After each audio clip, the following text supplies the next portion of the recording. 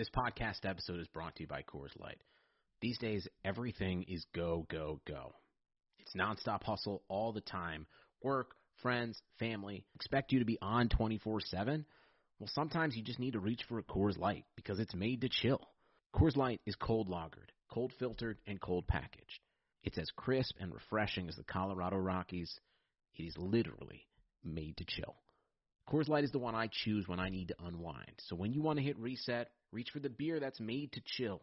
Get Coors Light in the new look delivered straight to your door with Drizzly or Instacart. Celebrate responsibly. Coors Brewing Company, Golden, Colorado. What's going on, Blue Wire listeners? It's your girl, Fallon Smith here. Now, if you haven't done so already, you have to check out, you have to subscribe and download TE1. It's one of the newest podcasts in our Blue Wire family, hosted by three-time Pro Bowler, longtime Carolina Panther, and current Seattle Seahawks tight end, Greg Olsen. He sits down with some of the best tight ends to ever play the game, both past and present. Guys like Hall of Famers Ozzie Newsome, Shannon Sharpe, and my personal favorite, Tony Gonzalez. You'll even hear from some current players like George Kittle, and in just a minute, you will hear his conversation with reigning Super Bowl champion Travis Kelce. Okay, Raider Nation, before you curse me out, just hear me out, okay? You may not like the Chiefs. I know that. I understand.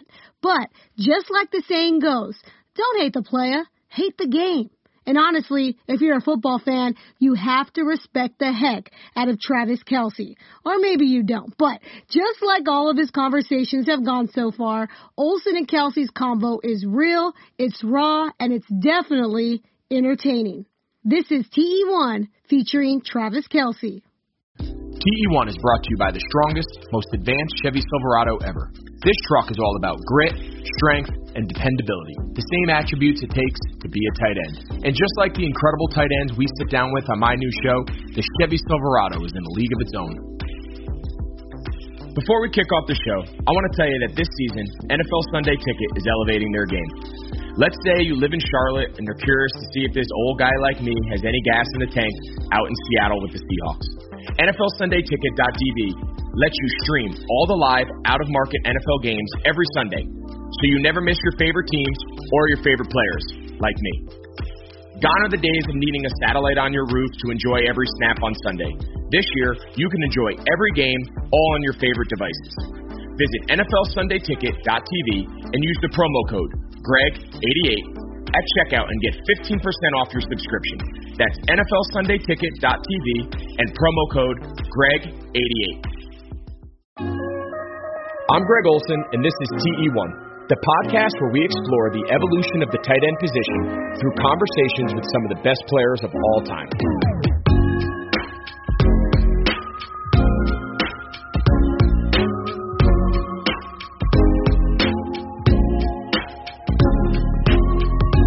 Hey everybody, what's up? Welcome back to TE1. I'm your host, Greg Olsen, and today I'm going to be talking to Travis Kelce, the first team All-Pro, Pro Bowl, and most recently the 2019-20 Super Bowl champ of the Kansas City Chiefs.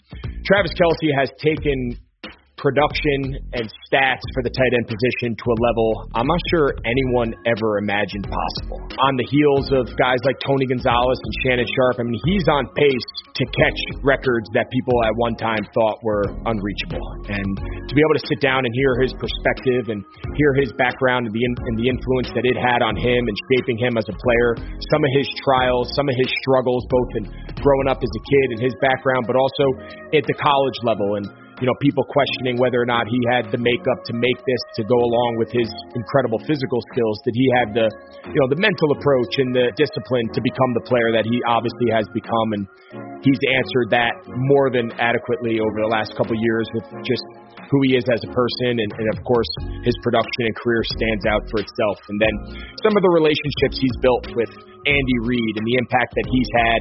He talks about meeting Andy when he coached his brother Jason for the Eagles when he was in college, and lo and behold, he ends up playing for Andy and winning a Super Bowl with him this past season.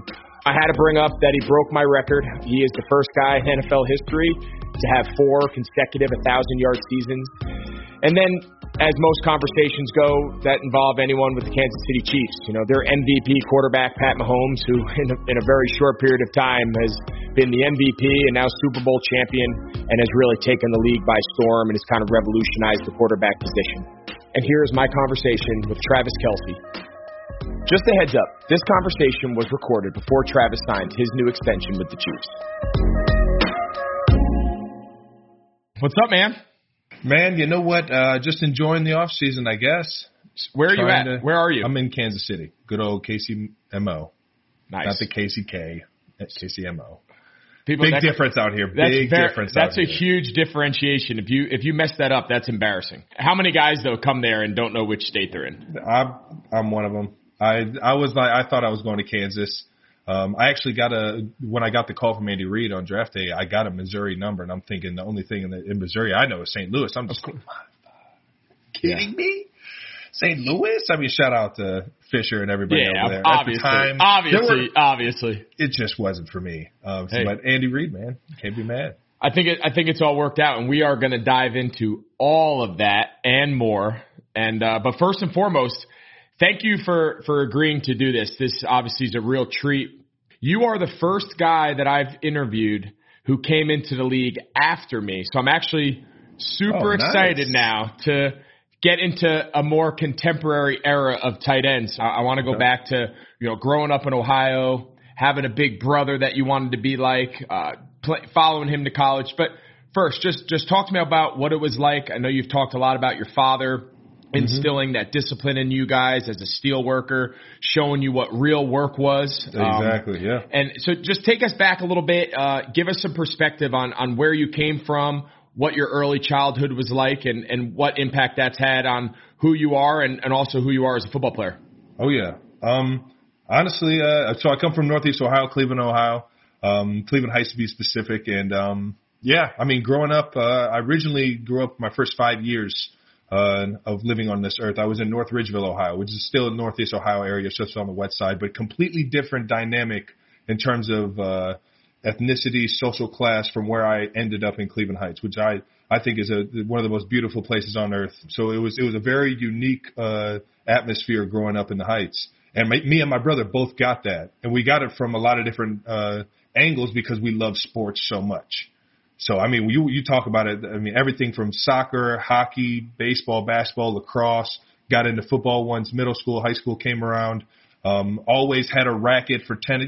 Just the backyard was a complete sports complex, which I'm sure is not very different than a lot of the brothers out here in the world. But, that's all we did. We competed at every single sport we could possibly compete at. And then it trickled into the video game world. And then it trickled into the playing cards while we're eating dinner. Everything was a competition. And what that did was it just built up, a relationship that, I was so appreciative of as a kid, to know that I had a bigger brother, always kind of just making sure that I'm doing the right things and I'm always getting the upper hand on, the guys when I play in my age groups and stuff. So it's just it was a very cool upbringing. Yeah, I grew up in the Northeast. I grew up outside of New York City. In like a typical New York suburb. Both my parents were school teachers. We were kind of middle America, middle class. We had a nice upbringing. We didn't want for a lot. We weren't rich by any means off teacher salaries. My dad was a football coach. But my dad, grew up in some more humble beginnings. And anytime he felt that we were kind of losing perspective a little bit, he would put us in the car and he would drive us up to a little bit more north in North Jersey and take us to his old trailer. And it wasn't a trailer park. It was a single trailer with an outhouse in the middle of the woods. And since, I don't know what's happened to it since then, but, 30 years after he lived there, it had been knocked over and weeds were growing. And, it just gave a great dose of reality. And from that experience, growing up in middle America, middle class America, to then, you talk about football and sports in general, really just expanding our horizons. I go down to University of Miami. Kids from all over the country, but, predominantly kids from South Miami, South Florida, just being exposed to different cultures. And people ask me all the time, what was Miami like? The football was great and all that. Well, what was it like, G-Reg? It was very good. We had a lot of fun. We can touch on that here in a second. This is an open forum. I love it. But when people ask me, the best part about it was just being around the guys and being around guys that lived very different lives than I had up until that point, and just really developing friendships and developing appreciation for their backgrounds and their stories and their personal lives. And these are guys that I'm still talk to and are friendly with to this day. And, you know, if it wasn't for football, I don't know if I would have ever gotten out of my bubble. I don't know if I would have ever seen anything outside of northern New Jersey.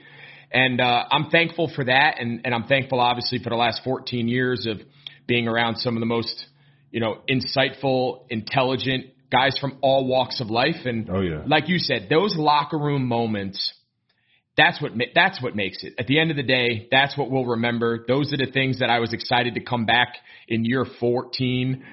You know, and I look forward to developing those new friendships out in Seattle. So let's go back. So you talked about you're playing everything, 3-sport star. But there's a lot of people who think you could have been if it wasn't for your father, he was really the one who talked you into playing football at the next level, right? You wanted to play basketball, baseball. Football was not really at the top of your list. It wasn't. It was honestly, I think it was something that my brother locked in on and he ran with it. And I was just kind of sitting there like, well, yeah, I mean, I see how dominant he is. You know, let's give it a try. I got out there, had some fun, had some success, but my real love was always basketball, and baseball was the one that my father was really like, yeah, you know what? I mean, there was always my dad's dream: swing the bat. And, it's not a bad way to make. It's not a bad way to make a living. It's very cool to think that maybe I could have done another sport, but at the end of the day, I'm glad I chose football, man. It's opened up so many doors for me. So many fun experiences, meeting guys like Greg Olsen. Yeah, right. So you talk a lot about your brother. So your brother Jason, who obviously is a all-pro, one of the best centers in the game, Super Bowl champ. Stud. But he's just an all-around stud. I'll tell you what. We down at the Pro Bowl, humble brag. I was at the Pro Bowl with your brother, and we had the best time. Like that dude on the bus telling stories, just kind of shooting the shit. We had such a good time. I remember when me and you used to be around each other at Pro Bowls, and then the last couple of years, I haven't exactly held up my end of the bargain, but the Kelsey brothers are pretty much always there. But now he played tight end. He's a center now, but he played tight end. Oh, yeah. But you were not a tight end. So he was a backer. He was a linebacker. He played a little running back, H-back type thing. He's just all around athlete trying to find his way on the field. You can tell when he plays center. The guy is unbelievably fast. He gets it, man. He gets it. He was he averaged 9 yards a pop on handoffs. Well, who's tackling him? Shit. I don't know. So let me tell you. So I've talked to some of the greatest tight ends who have ever played in the last couple weeks. None of them played tight end when they were kids. And obviously you're no different. You were a quarterback really up until your first couple years in college. Yeah. Nobody ever dreams about being a tight end. We kind of all just sort of end up tight ends by default. It's crazy. Yeah. But you were a big-time quarterback, Division I quarterback, went to University of Cincinnati as a quarterback. Was that entire process of recruiting always driven with the idea of being a quarterback, or did some schools say, no, we have other plans for you? Like, how did that whole thing play out? Yeah, I feel like the majority of my offers were athlete. And as I talked to most of the college coaches, and this is similar for a lot of guys. It's not a very unique story by any means, because a lot of guys will go think, and the coaches will sit there and say, yeah, he wants to play cornerback, but yeah, he might be a better wide receiver, or vice versa. I was a quarterback, but I never threw the ball in high school. I was always just, you know what, I can get these 5 yards and just 5-yard them all the way down. I was a runner, so I just never developed the understanding of looking downfield at coverages and stuff like that through high school or my first couple of years at Cincinnati. So when I got to Cincinnati, it was just a wildcat. Well, once the wildcat became something, how do we get them on the field so that when we catch a team in our up-tempo stuff, we can just throw them into wildcat and they'll be stuck in a certain personnel or something like that.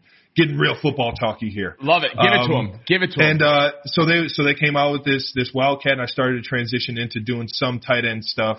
And that was my second year in college. And from that point on, we went to the Sugar Bowl, had a great year, great run for the Bearcats. Shout out to UC, baby. And you know what? The transition was there. It was over. I was like, you know what? I'm kind of enjoying this tight end a little bit more than the quarterback. The quarterback, I don't want to get into the scrutiny and all that stuff, but I think that there is a certain level of professionalism that you have to demand as a quarterback for your team, for your, you know what I mean? And I'm not saying I'm not a professional by any means, I enjoy myself. I just think that is the best. That is the best self-awareness comment I've ever heard. I think you got to know yourself, man. And watching, oh my God, knowing you and getting to know you over the years, that self-awareness right there, I applaud you. And that is amazing. It was a little too much in my mind. I mean, I still have the hopes or the dreams that one day, I just might get to run a 2-minute drill somewhere. But I mean, we're going to fast forward a little bit and then we'll go back. I mean, in the NFL, we've seen you on third down line up in the shotgun. We've seen you hand the ball off zone read. We've seen you pull it and run for I don't think we've seen you pull it and throw it, right? One time. Have you thrown it? One time, a little fake bubble screen. Okay, all right.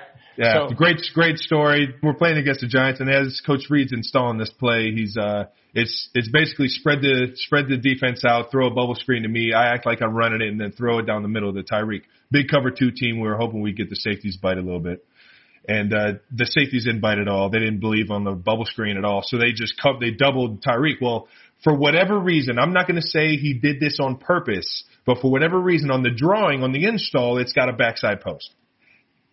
Why would it be there if he didn't give me if he didn't want me to progress? It's live. You know what I mean? Go through my progression. And it's just, you know what? I dream big. I'm like, all right, if I get this thing, Tyreek's not open, just peek. Just peek over. And sure enough, I peek over. DeMarcus Robinson's scot-free, just rolling down the other numbers. And I give it a good crow hop, a little base outfield, little crow hop, and chuck it about 50 yards, 60 yards downfield, and got picked. But we can leave that part. Yeah. The rest of the story was money. When I tell you I was a big league QB, Greg, I'm talking about I made it. Buddy, can you imagine how legendary that would have been? Man, Coach. They don't throw me bubble screens. So like you and Kittle, like all you guys that are so like crafty after the catch. I always did like 95% of my work before I got the ball. And then after I caught the ball, it was just like survive. So they don't throw me bubble screens, so I can only imagine how exciting that must be to catch a bubble screen as a tight end. You get the numbers. Anybody can run a bubble screen now. We've thrown them to the fullbacks and everything like that. You can get a good bubble screen. You catch the numbers on one of these run pass options. That's true. We're going to do some of that in Seattle. We did a lot of it with Cam, but we're going to do more with Russ now. So, well, that's a good story. And now people know that this isn't just by accident. Andy Reid's not just laying up at night saying, I might put Travis Kelce at quarterback. That's what you were in high school, and that's what you were your first couple years and the story I've heard, and you can confirm or deny. So Tony Pike. TP. So Tony Pike was a very brief teammate of mine. So I got traded to Carolina in 2011, and you were like 7 years old. So I was just making the transition. You were on my wall in my dorm room. We're going to talk about that. Hold that thought. So 2011, I got traded to Carolina, and the rule then was, because we were in the lockout, if you got a new contract, you were not eligible to practice for the first 5 days of training camp. It was amazing. I highly recommend it. Wow. So there was like 15 of us who weren't allowed to practice for whatever the reason. And Tony Pike was one of them. He had just gotten signed by the Panthers. So the poor guy, and every time I hear his name, this is the story I think of. I would drag him out on the practice field before we would go out there and make him, and we would throw balls and work out. And the poor guy one day, after a couple days, threw a ball, and the poor guy tore something in his shoulder on air and never played again. And for that whole preseason, everybody was like, they're like, you ruined Tony Pike's career. And I'm like, I felt so bad. The poor guy, it was just throwing balls on air. You can't blame that on you. But he beat you out. If you beat him out, are you the tight end you are today? No, I don't think so. I think I'm breaking records behind in the pocket, man. Honestly, I think I had a cannon. I had a cannon.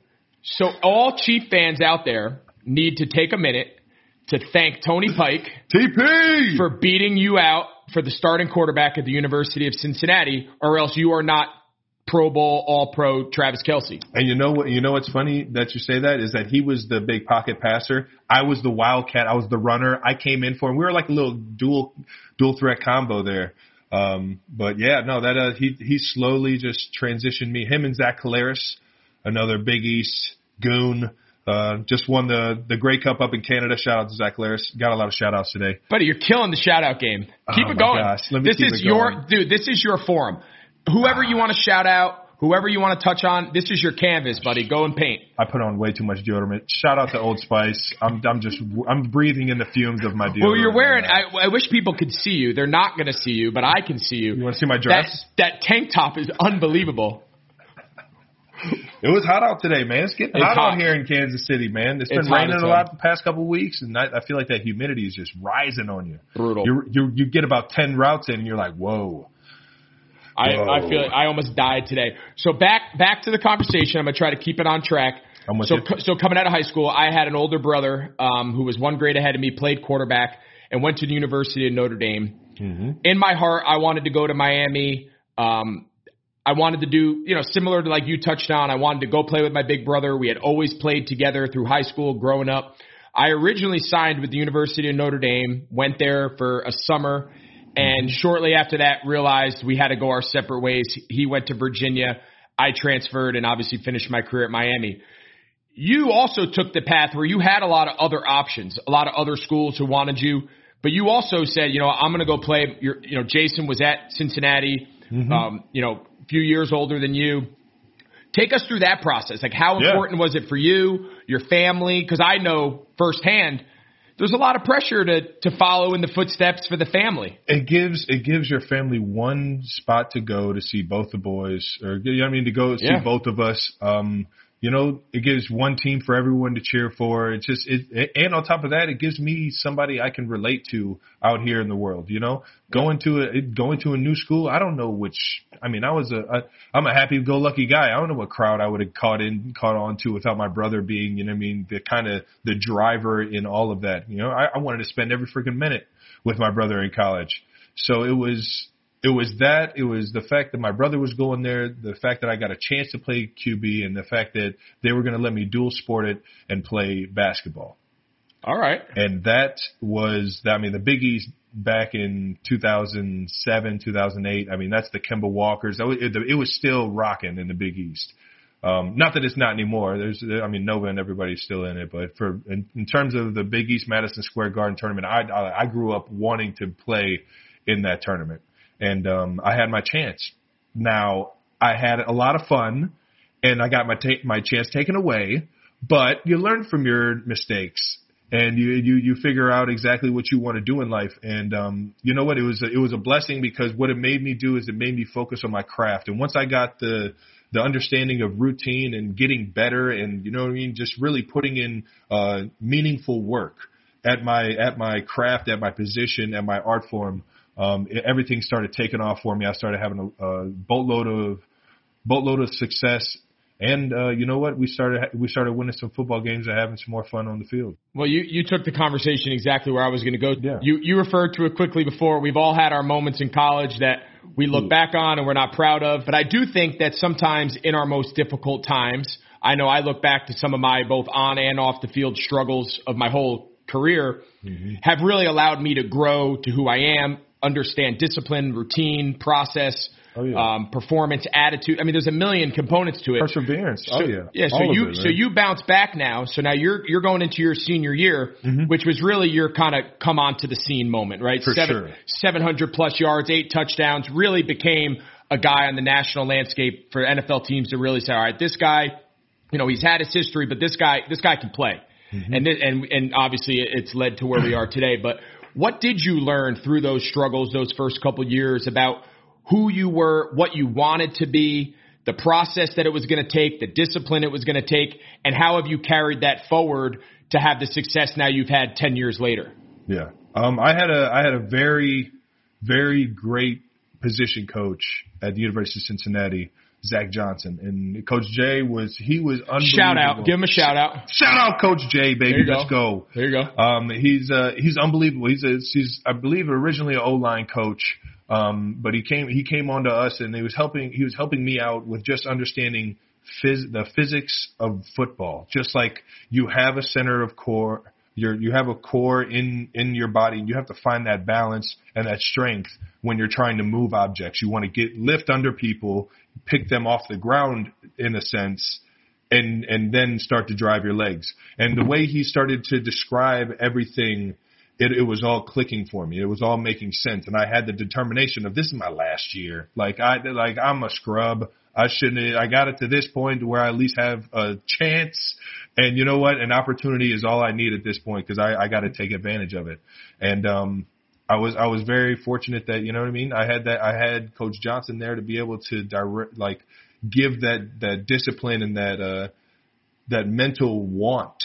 You know what I mean? Want to succeed and want to do better for myself. And he was right there pushing me both mentally and physically to the max, man. And I love him for it.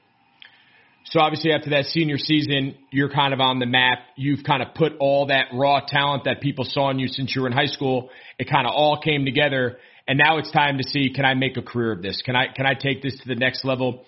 And a story that I just found super relatable and really interesting. So Ozzie Newsome, nice. the general manager of the Baltimore Ravens. I only got one Ozzie Newsome story, so it's it. All right, I'll let you tell it, and maybe hopefully it's the same one I have. I'll tell you what. I look back on it. So I grew up in Cleveland, Ohio. Ozzie Newsome, obviously, Hall of Fame Brown. Yep, Hall of Famer all around. Just you hear nothing but praise when you hear Ozzie Newsome, especially around Cleveland or the Baltimore area. And it was just a very my uncle, when I was a kid and he was playing for him, he got a picture signed by Ozzie Newsome to the Kelsey Boys, and I'm sure my dad has it at the house. That's pretty cool. That's somewhere. Cool. And we were kids, and I'm like, I barely got to see the guy play, right? So I was born in '89, but they knew who Ozzie was. He was a Hall of Famer, so they knew that the boys would probably appreciate this at some point in time. Well, 20-some years down the line, here I am interviewing for a job for the Baltimore Ravens during the Combine. And I walk into the room, just had an unbelievably cool conversation with Harbaugh. He was talking about how he had some roots up in Cleveland. And I walk in on my high horse just thinking, man, this thing's going great so far. I get to meet the guy that, I've wanted to meet since I was a kid. And I walk in, big smiles, go to shake his hand. He shakes my hand. Hey, sit down. I was like, oh, what'd I do? It felt like I was in the principal's office, man. I sit down. He starts to play some film. And there might have been a little bit of hello, a little bit more conversation in this. But as I remember it, this is all I remember. It's all that matters. All that matters is how you remember it. He pressed play. And we started going over all of my personal misconducts. All my, just flags because of bad attitude and uncontrollable. And he pauses and he looks at me and said, son, are you an asshole? I looked, I was like, I mean, on the field, yeah, I play with a certain aggression, but I'm one of the nicest guys you'll ever, I'm very respectful. I treat everyone with the same respect I want to be treated with, and I'm just trying to sell them at this point. I'm like, you threw my bluff. You're scrambling. You're just scrambling. Well, your story is exactly the story I was hoping you were going to share, because I just found that unbelievable. Too bad you couldn't have gone and played for him. I'm sure he probably regrets not drafting you. He had a great point. Okay. I didn't leave the room man, that was the worst ever. Why would he treat me I left the room I guess guy had a point. He had a point, man. He's on to something. I got to fix that. My combine memory, really the only memory I have of the combine. Fortunately, he didn't call me an asshole, but it was not a great He experience. didn't call me one. He just asked if I was. That's true. That's fair. That's a good distinction. That's on me. So I walk into the Jets. So at the time, Mangini's the head coach. So I walk in, and we're walking in. You feel like you're the king shit. You're shaking hands and kissing babies. So there's 25 guys in this room, right? Uh-huh. And you have a 10-minute conversation. For anybody who hasn't been to the Combine, obviously, you go from room to room. It's like speed dating, and you meet everybody. So I walk in and I shake his hand. He introduces himself, and I go around and shake 20 people's hands, and I sit down. He grabs the clicker of the remote to play video, just like you said, and he goes, "What's his name?" And it was like some random guy. I'm like, "I don't know, sir." He's like, "What's his name?" I don't know. He went like 5 or 6 people, and I didn't have a clue. And he goes, "What's my name?" I said, "Oh, you're Coach Mangini." He goes, "You don't really, not much paying attention for detail, huh?" He could have put on me scoring 25 touchdowns on that film. It didn't matter. I was broken. I walked out of that room in a sweat, and I was like, there's no chance in hell the Jets draft me. Man. They did not draft me. They drafted Darrelle Revis. Goes to show how much they know. But buddy, once something like that happens, you're done. There's no coming back. Mentally, you're under the table. I feel like during the draft, like these guys have a secret, like it's kind of pleasuring for them to see guys just start squirming in their seat, like no question. Like who's going to handle the pressure here? It's exhausting. Well, we take comfort to know we all had one of those moments. But yours to me is the best. There's something about a Hall of Fame tight end GM. Now looking back on hindsight, and now that it's you and you've had the career and you're probably going to break every record he ever had. Oh, man. We're going to take a quick break, so make sure you stay tuned for more from TE1. TE1 is brought to you by the strongest, most advanced Chevy Silverado ever. On TE1, we set out to discover what makes a top tight end and what it takes to be the best. One thing that I have learned is to be on top, you've got to work harder and be willing to advance and adapt your game. That forward thinking is what has helped Tony Gonzalez, Travis Kelce, and all the other amazing tight ends that I have interviewed be ahead of the game. These guys are strong, they're dependable. They come through when most people would give up. It takes grit, determination, and these legends aren't afraid to get their hands dirty. These characteristics translate from the field to everyday life. We all strive to be strong and dependable. This is the foundation of what Silverado is. Just like these incredible tight ends, the Chevy Silverado is in a league of its own. Strong, advanced, and dependable.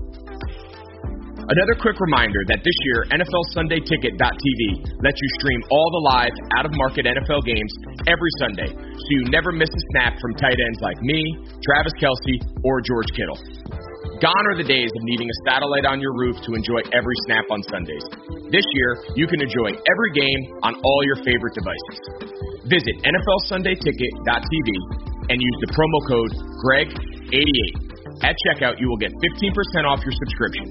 That's NFLSundayTicket.tv and the promo code GREG88.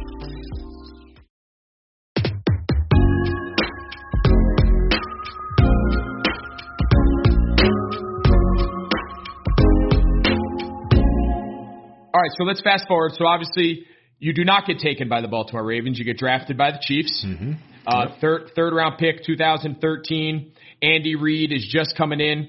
Andy Reid has talked a lot in the past, especially leading up to the Super Bowl and even before that, about how he had a lot of confidence in you because he got to know you when your brother was in Philly with him. So when you would go visit your brother, like, were you meeting Andy Reid at practice? Were you around the facility? Like, what was that relationship with Andy Reid before he was your coach? I think it was, it kind of, as I started meeting everybody around the facility, just being the little brother in the facility, I kind of, I don't know, everyone just started kind of letting Andy know, like, he's a good dude. He's a good dude. He's got a little temper problem on the field. He's a good dude. And, then I finally got to meet because his son played at Temple. Okay. So when Temple would join the Big East my senior year, we played actually at Lincoln Financial. Right. Yep. So as we're playing, I'm leaving. I'm going to say goodbye to my brother in the tunnel, and he introduces me to Coach Reid, and I'm like starstruck at this point. I'm like, the Walrus! Oh shit! It's Andy Reid. So I shake his hand. We start talking about football a little bit, and after that, it was. I didn't hear from him at all, like during like the combine and anything like that. So it was, I guess we had one of the meetings that you just were mentioning.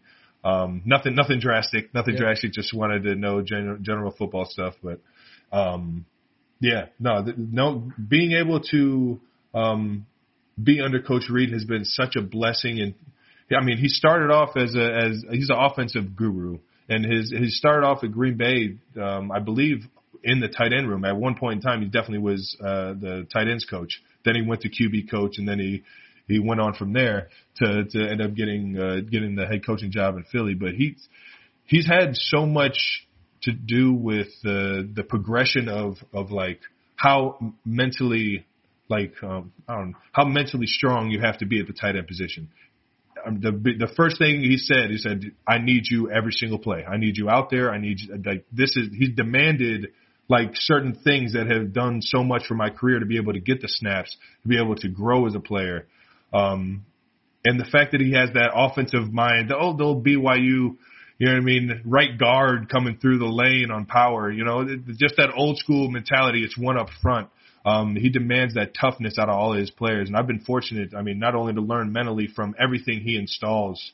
I mean, I'm listening to when he's installing plays for the running backs, the wide receivers. You know, you never know. You never know with Coach Reid. He puts guys everywhere. So I just so grateful to be able to grow under his offense and play for his team, man. Yeah, when you guys come in for a Wednesday, you know, so Wednesday's like the first and second down. For those listening, you have Monday, you come in, watch tape from the game before. Tuesday we'll have off, and then Wednesday's really the first big install, especially with the passing game. So like when you come in and you sit in that first meeting in the morning, like, is there an excitement level that this week there could be something brand new? Oh, yeah. Like you never know what you're going to be asked to do. That's got to be super exciting. And for a guy like Andy Reid, who's kind of has that reputation of he's just going to draw stuff on the board, he's going to kind of spitball until he kind of formulates his game plan, to be one of his main weapons, that's got to be super exciting coming in and saying, I wonder what they have in store this week. Like I said, I've been so fortunate. I mean, he's put a lot of trust in a lot of guys on the team, but I'm not saying any more than myself, but I mean, I'm just thankful for how much trust he's given me in this offense, to be able to run these kind of routes that typically aren't ran by, you know, tight ends, split out. And on the flip side, I have a lot to appreciate for Andy Heck. Not as much Andy Reid, but Andy Heck's the run game coordinator, and I mean him and Eric Bieniemy, in terms of making sure that the strength of the run game matches the strengths of the blockers, the people around him, splitting it out, knowing that I'm split out, running a lot more routes out there. Splitting me out isn't just an indicator to pass. Now it's an indicator to they might run it or run the pass option out of it. So just being able to understand creatively where the coaches are going with it, you can get excited every single week about that. Yeah. I mean, especially if they're dialing up stuff to where you're putting up crazy numbers every week, you know? Oh, man, there's nothing fun. Better. There's nothing fun, better than like being in that role where you just know, and each week it's like, give me more, challenge me more. What else can we do? And you're watching other guys, you're stealing stuff. I had a routine every Thursday. I would put on back in the day, Gonzalez, Witten, the guys that were the most productive that week. I would be like, all right, I'm going to go back. So every Thursday before I'd leave the facility, I'd go back and look, and then the next day you're like begging the coach, like, we need to run like that. And then sometimes they're honest and they're like, well, Kelsey runs that route really good. You ain't running that. And I'm like, you're right. Stop. You're right. No, I'm being serious. But like I would try to scavenge the whole thing. And our coaches were really open-minded. When we were rolling, they had a lot of trust in Cam and I that we would kind of have some freestyle ability and whatnot. But I remember when we were rolling those best years and when I had my best years, Wednesday's install was like my favorite day of the week. Because you knew a big part of it was going to be for you. For sure. First and second down, and then, obviously on third we'd get a lot too, but, you knew that a big part of the offense was going to run through you. It was just a matter of how they were going to do it this week. Get your cup of Joe, put your seatbelt on, and get pumped up. See what happens. It's fun. It's fun, especially in the the passing game has evolved so much just in terms of having big guys singled up. Yep. Whenever we got crazy weapons. So whenever he's dialing up plays for these the front side, whenever I'm singled up on the backside, where I'm kind of like on the backside check down maybe or something like that, I'm just like, just throw a little option on the back there, Andy. just throw a little. I mean, he's going to be coming back to me with almost a sense of urgency anyways. Might as well, have a throw for him, not just run around. I'm a big time backside of the route.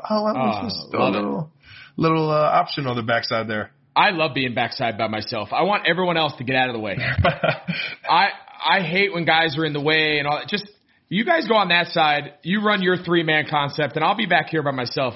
Just don't send anybody over here. Man. Now, when you bring that to him, is he pretty receptive? Like, you've probably earned his trust that now. I don't think it's ever really it's never changed that week. Okay. Like it might go down the road. He might let's give it a try right here. But he's like, I got this. I'll make the plays. You run the routes. Yeah, I don't think that's probably at him too much. I think that's probably fair. Yeah. I think his track record is pretty good. So 2013, your rookie year, I know you had a knee injury, kind of were slow out of the gates. And then 2014 and beyond, you arguably have the greatest stretch of tight end production in NFL history. I mean, starting at 14. And before we dive into that, because I have a trivia question for you, but before we get into that, Alex Smith. So you play 4 of your, 4 all-pro level years with Alex Smith. And it's 17, they draft Mahomes, but Alex still plays. Has his best year. So here you are probably saying, all right, the young kid who obviously we'll touch on here in a second, but the young kid's going to have to wait his turn, maybe an Aaron Rodgers type feel, maybe wait a couple years for Alex to roll out the rest of his career. But sure enough, after year 1, 2017, they trade him to Washington. What was the reaction, yourself, the guys who had really had tremendous success with Alex? Like, what was that reaction? Did you have trust that Andy knew what he was doing? Did you have trust that you saw Patrick as a rookie and said, this kid is special? Or was there still some level of disappointment that your dude just got sent, sent shopping? And it was, and I think, I don't know. I think a little bit has to do with it being, you have so much appreciation for a guy that does it right every single day, every single time. He's never, he's always in it for the team. And that's what Alex was. He was the ultimate leader, ultimate competitor. And you just appreciated that so much. You wanted to win one for him. You know what I mean? There was a little bit of doubters saying he didn't have it to win it. I'm like, man, that's bull crap. I've seen way worse QBs win it. And I know Alex Smith can lead this team to a championship. And, man, there was some plays here and there in the playoffs where I was like, man, we were a couple plays away from really giving ourselves a chance. But, I mean, where it really ripped me was that I just never, got there with him, so that story is closed.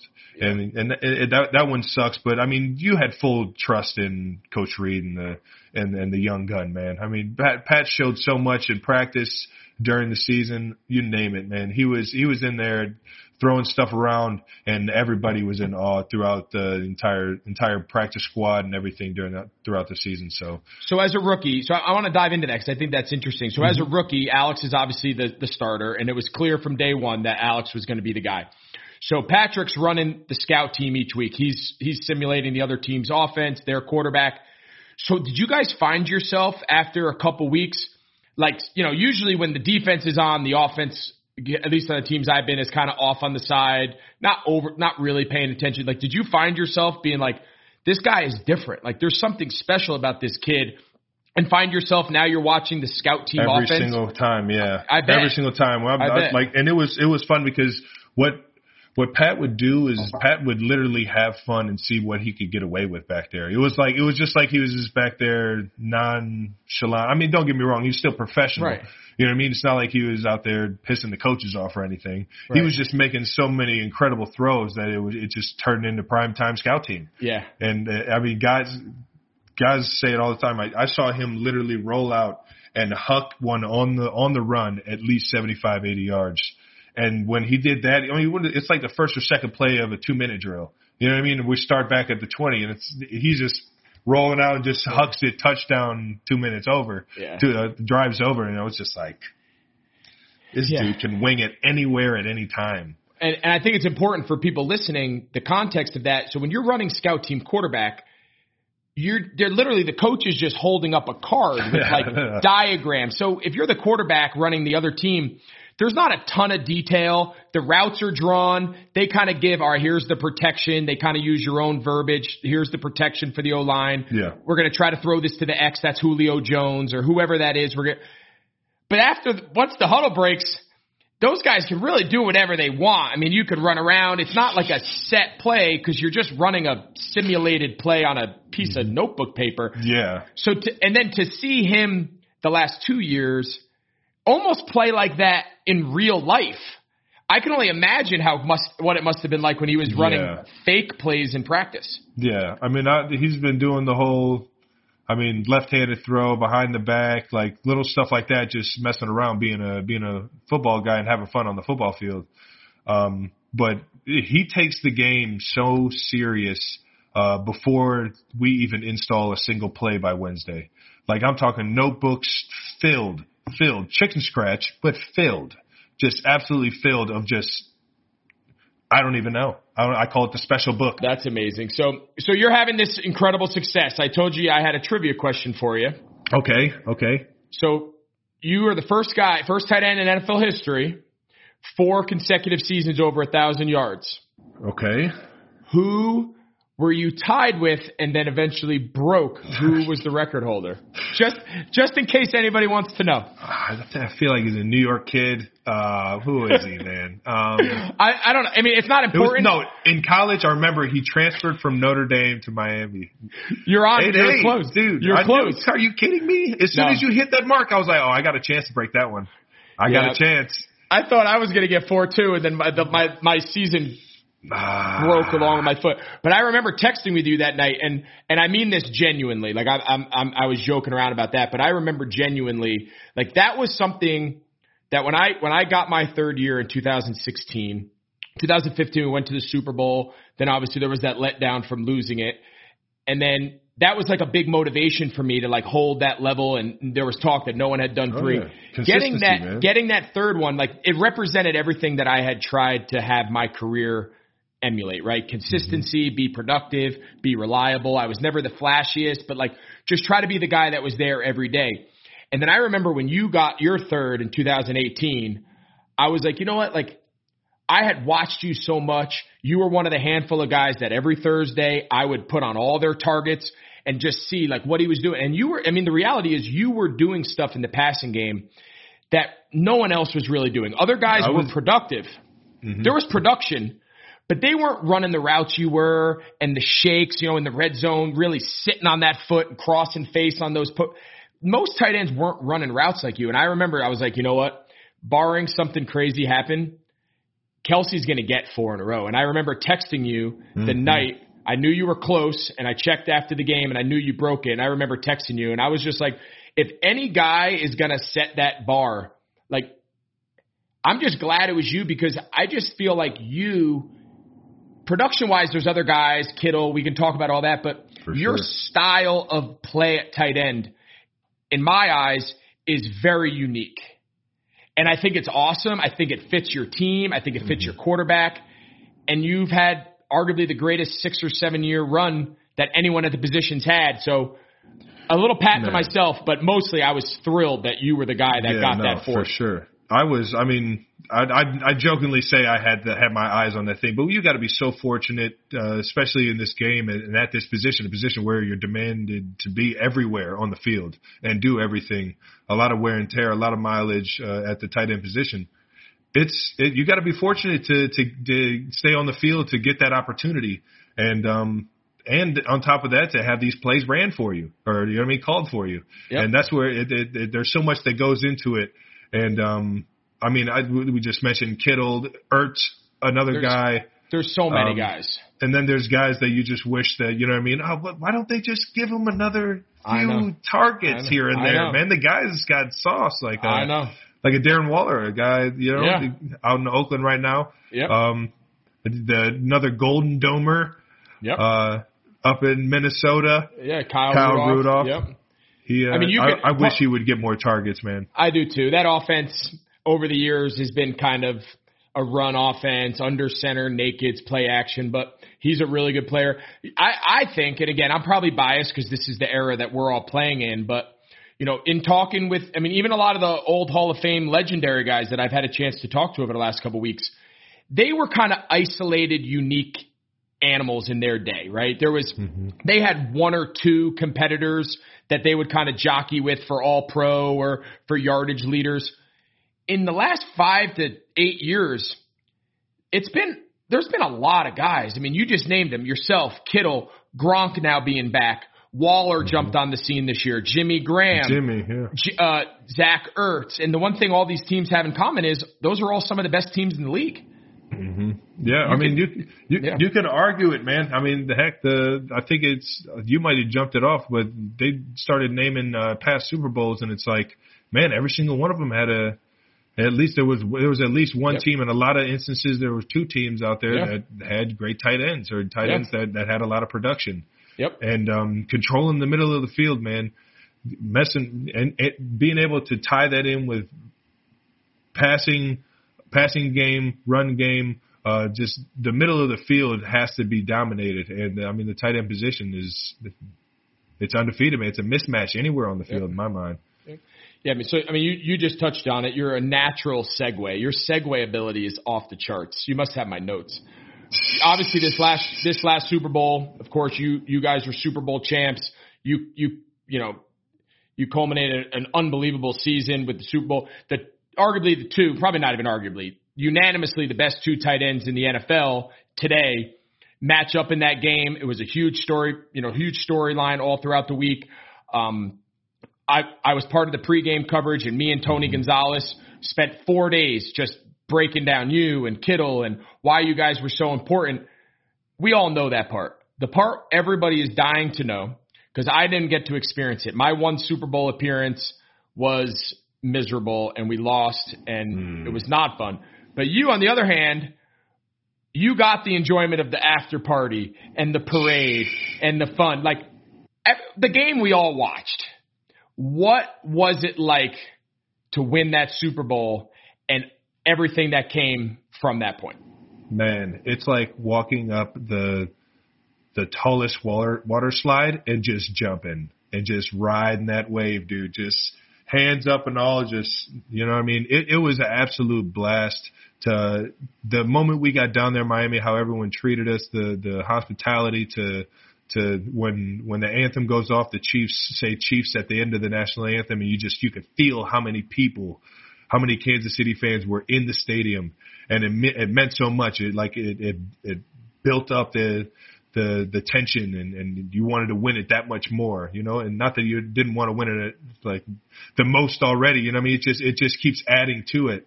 And the built up emotion of coming back in the fourth quarter, the perseverance. It's been a ride that it's hard for me to explain, but it's been so much fun enjoying this with the guys on the team.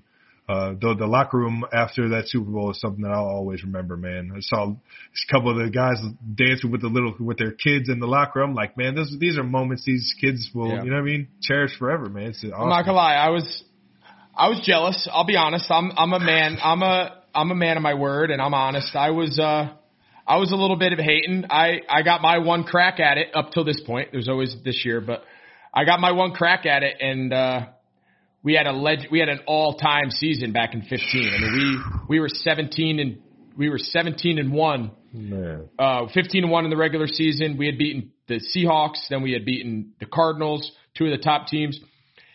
And we felt like that was our year, and we had our shot, and we just completely laid an egg. And my sitting in my room that night in my lonely hotel room in Santa Clara, I'm sure does not come near what you experienced. Man. But Golly. it was tough. Yeah, it was. But listen, that's why we play, right? That's the thrills are amazing, and the highs are amazing, but the lows are tough. And whether it's a personal low or a team low, you play this game long enough, you experience it all, man. You experience it all.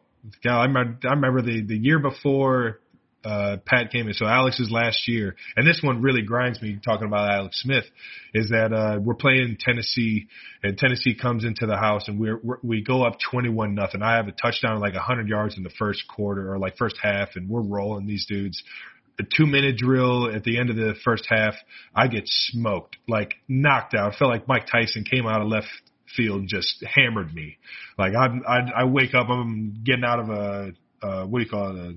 I was getting looked at by a machine, an X-ray or something, MRI. I don't know why I missed the MRI. But either way, so I was getting out of the MRI and I was like, oh shit, what's the score of the game? Because it's the second half and everything. We were up 21, and now we're down 3. It's 24-21, and I'm like, oh my gosh, like how did it even get here? I know. I uncontrolled, just couldn't control it. I'm sitting there antsy in my seat, just trying to hope that Alex has this last drive for a touchdown in him. And man, those are helpless feelings, man. Those are helpless feelings. Good old football. So I'm doing some of the stuff for Fox. You're getting ready to play in the game. I was doing some TV stuff, and me and Tony Gonzalez, obviously, and Gronk, they had us talk about you and Kittle a lot, and comparing and contrasting. And I know everyone knows back in 2018, you guys kind of jockeyed back and forth for the all-time receptions title.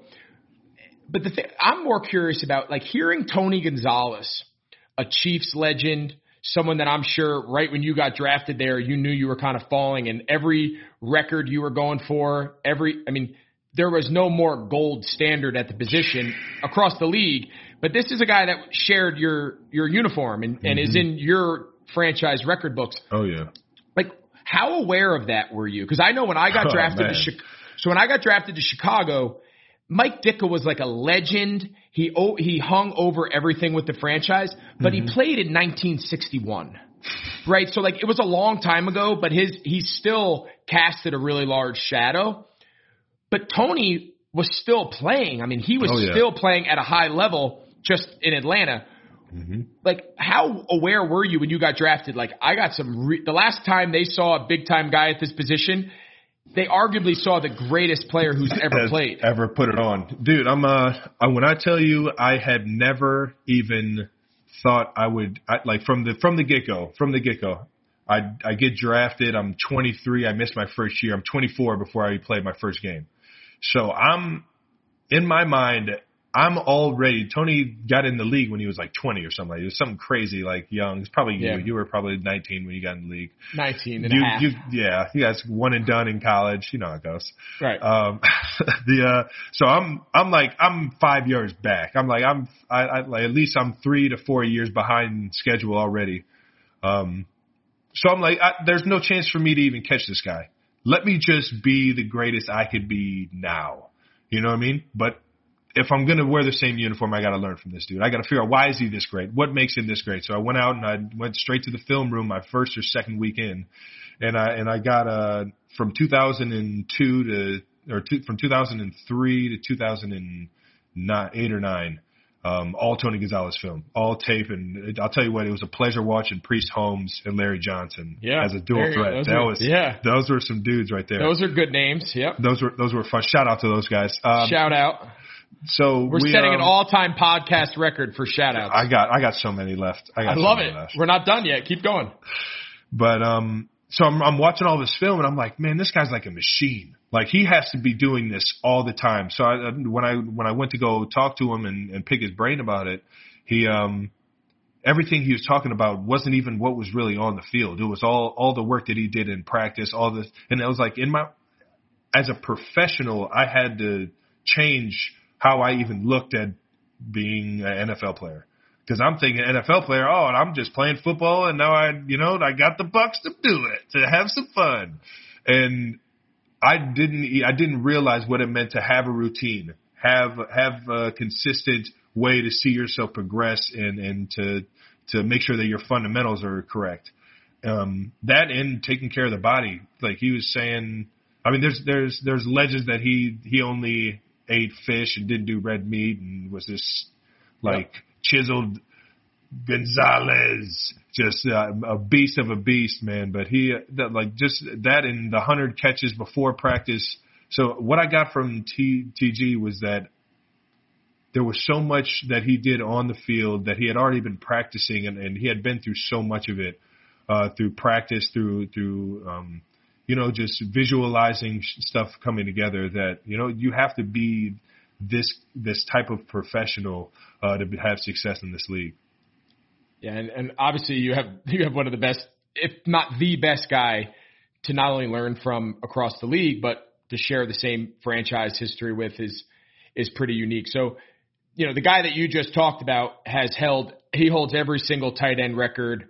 His production is insane. Yeah. And I'm a big believer that in all, as selfless and as team oriented as guys are, and all that being said, I do believe that there is a sense of pride and ego in all great players. Mm-hmm. I put myself in that category, and not all the time I'm proud of it. So I'm going to put you on the spot right now. When you take a look, and I'm sure we've all done it. I know I've looked.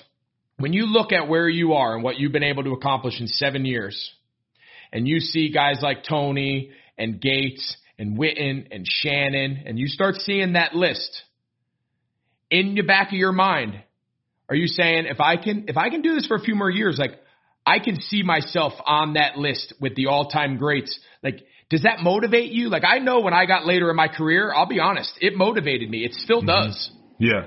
Have you taken a second to realize in 7 years how much ground you've made up? Yeah, no, I feel like without a doubt. I mean, I've always, heck, I've grown up and told, don't play the game unless you want to be the greatest. That's just the mentality that my father and the culture that I grew up playing sports around.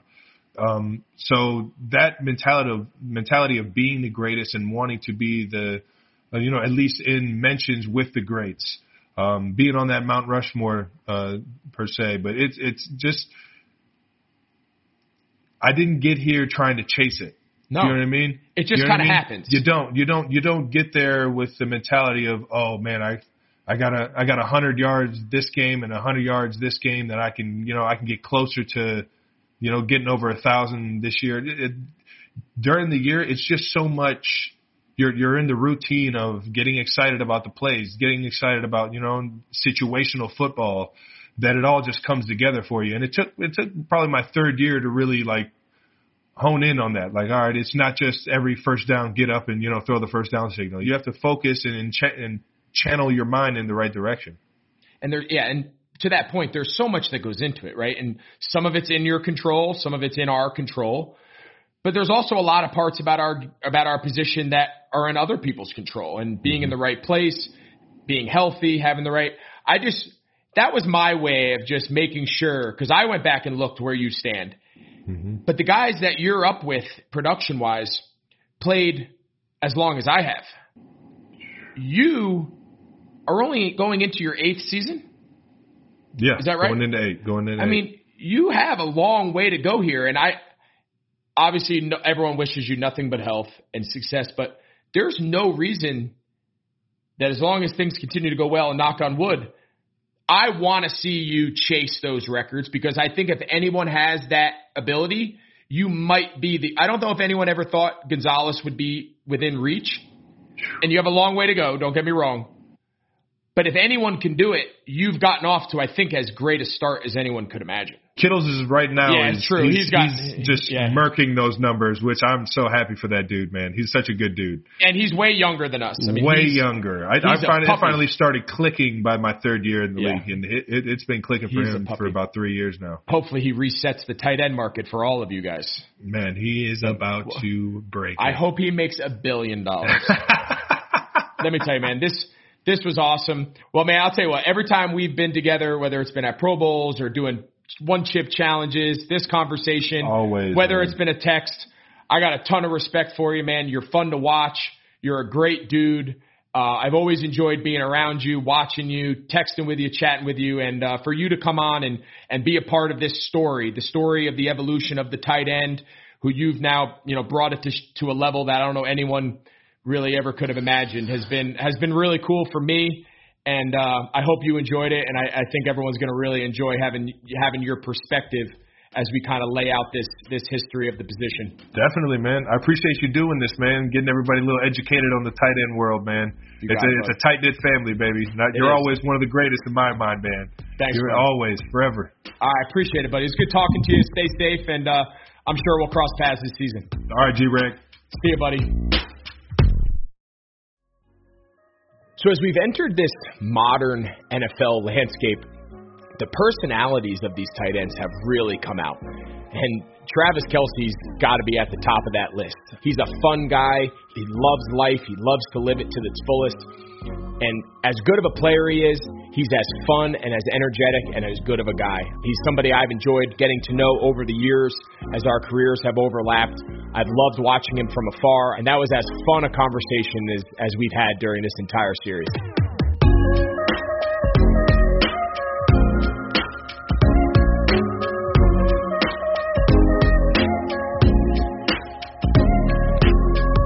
If you've enjoyed the show, don't forget to subscribe, rate, review, and tell your friends. Next episode, I'll be talking to George Kittle, so be sure to listen in. TE1 is a Blue Wire podcast.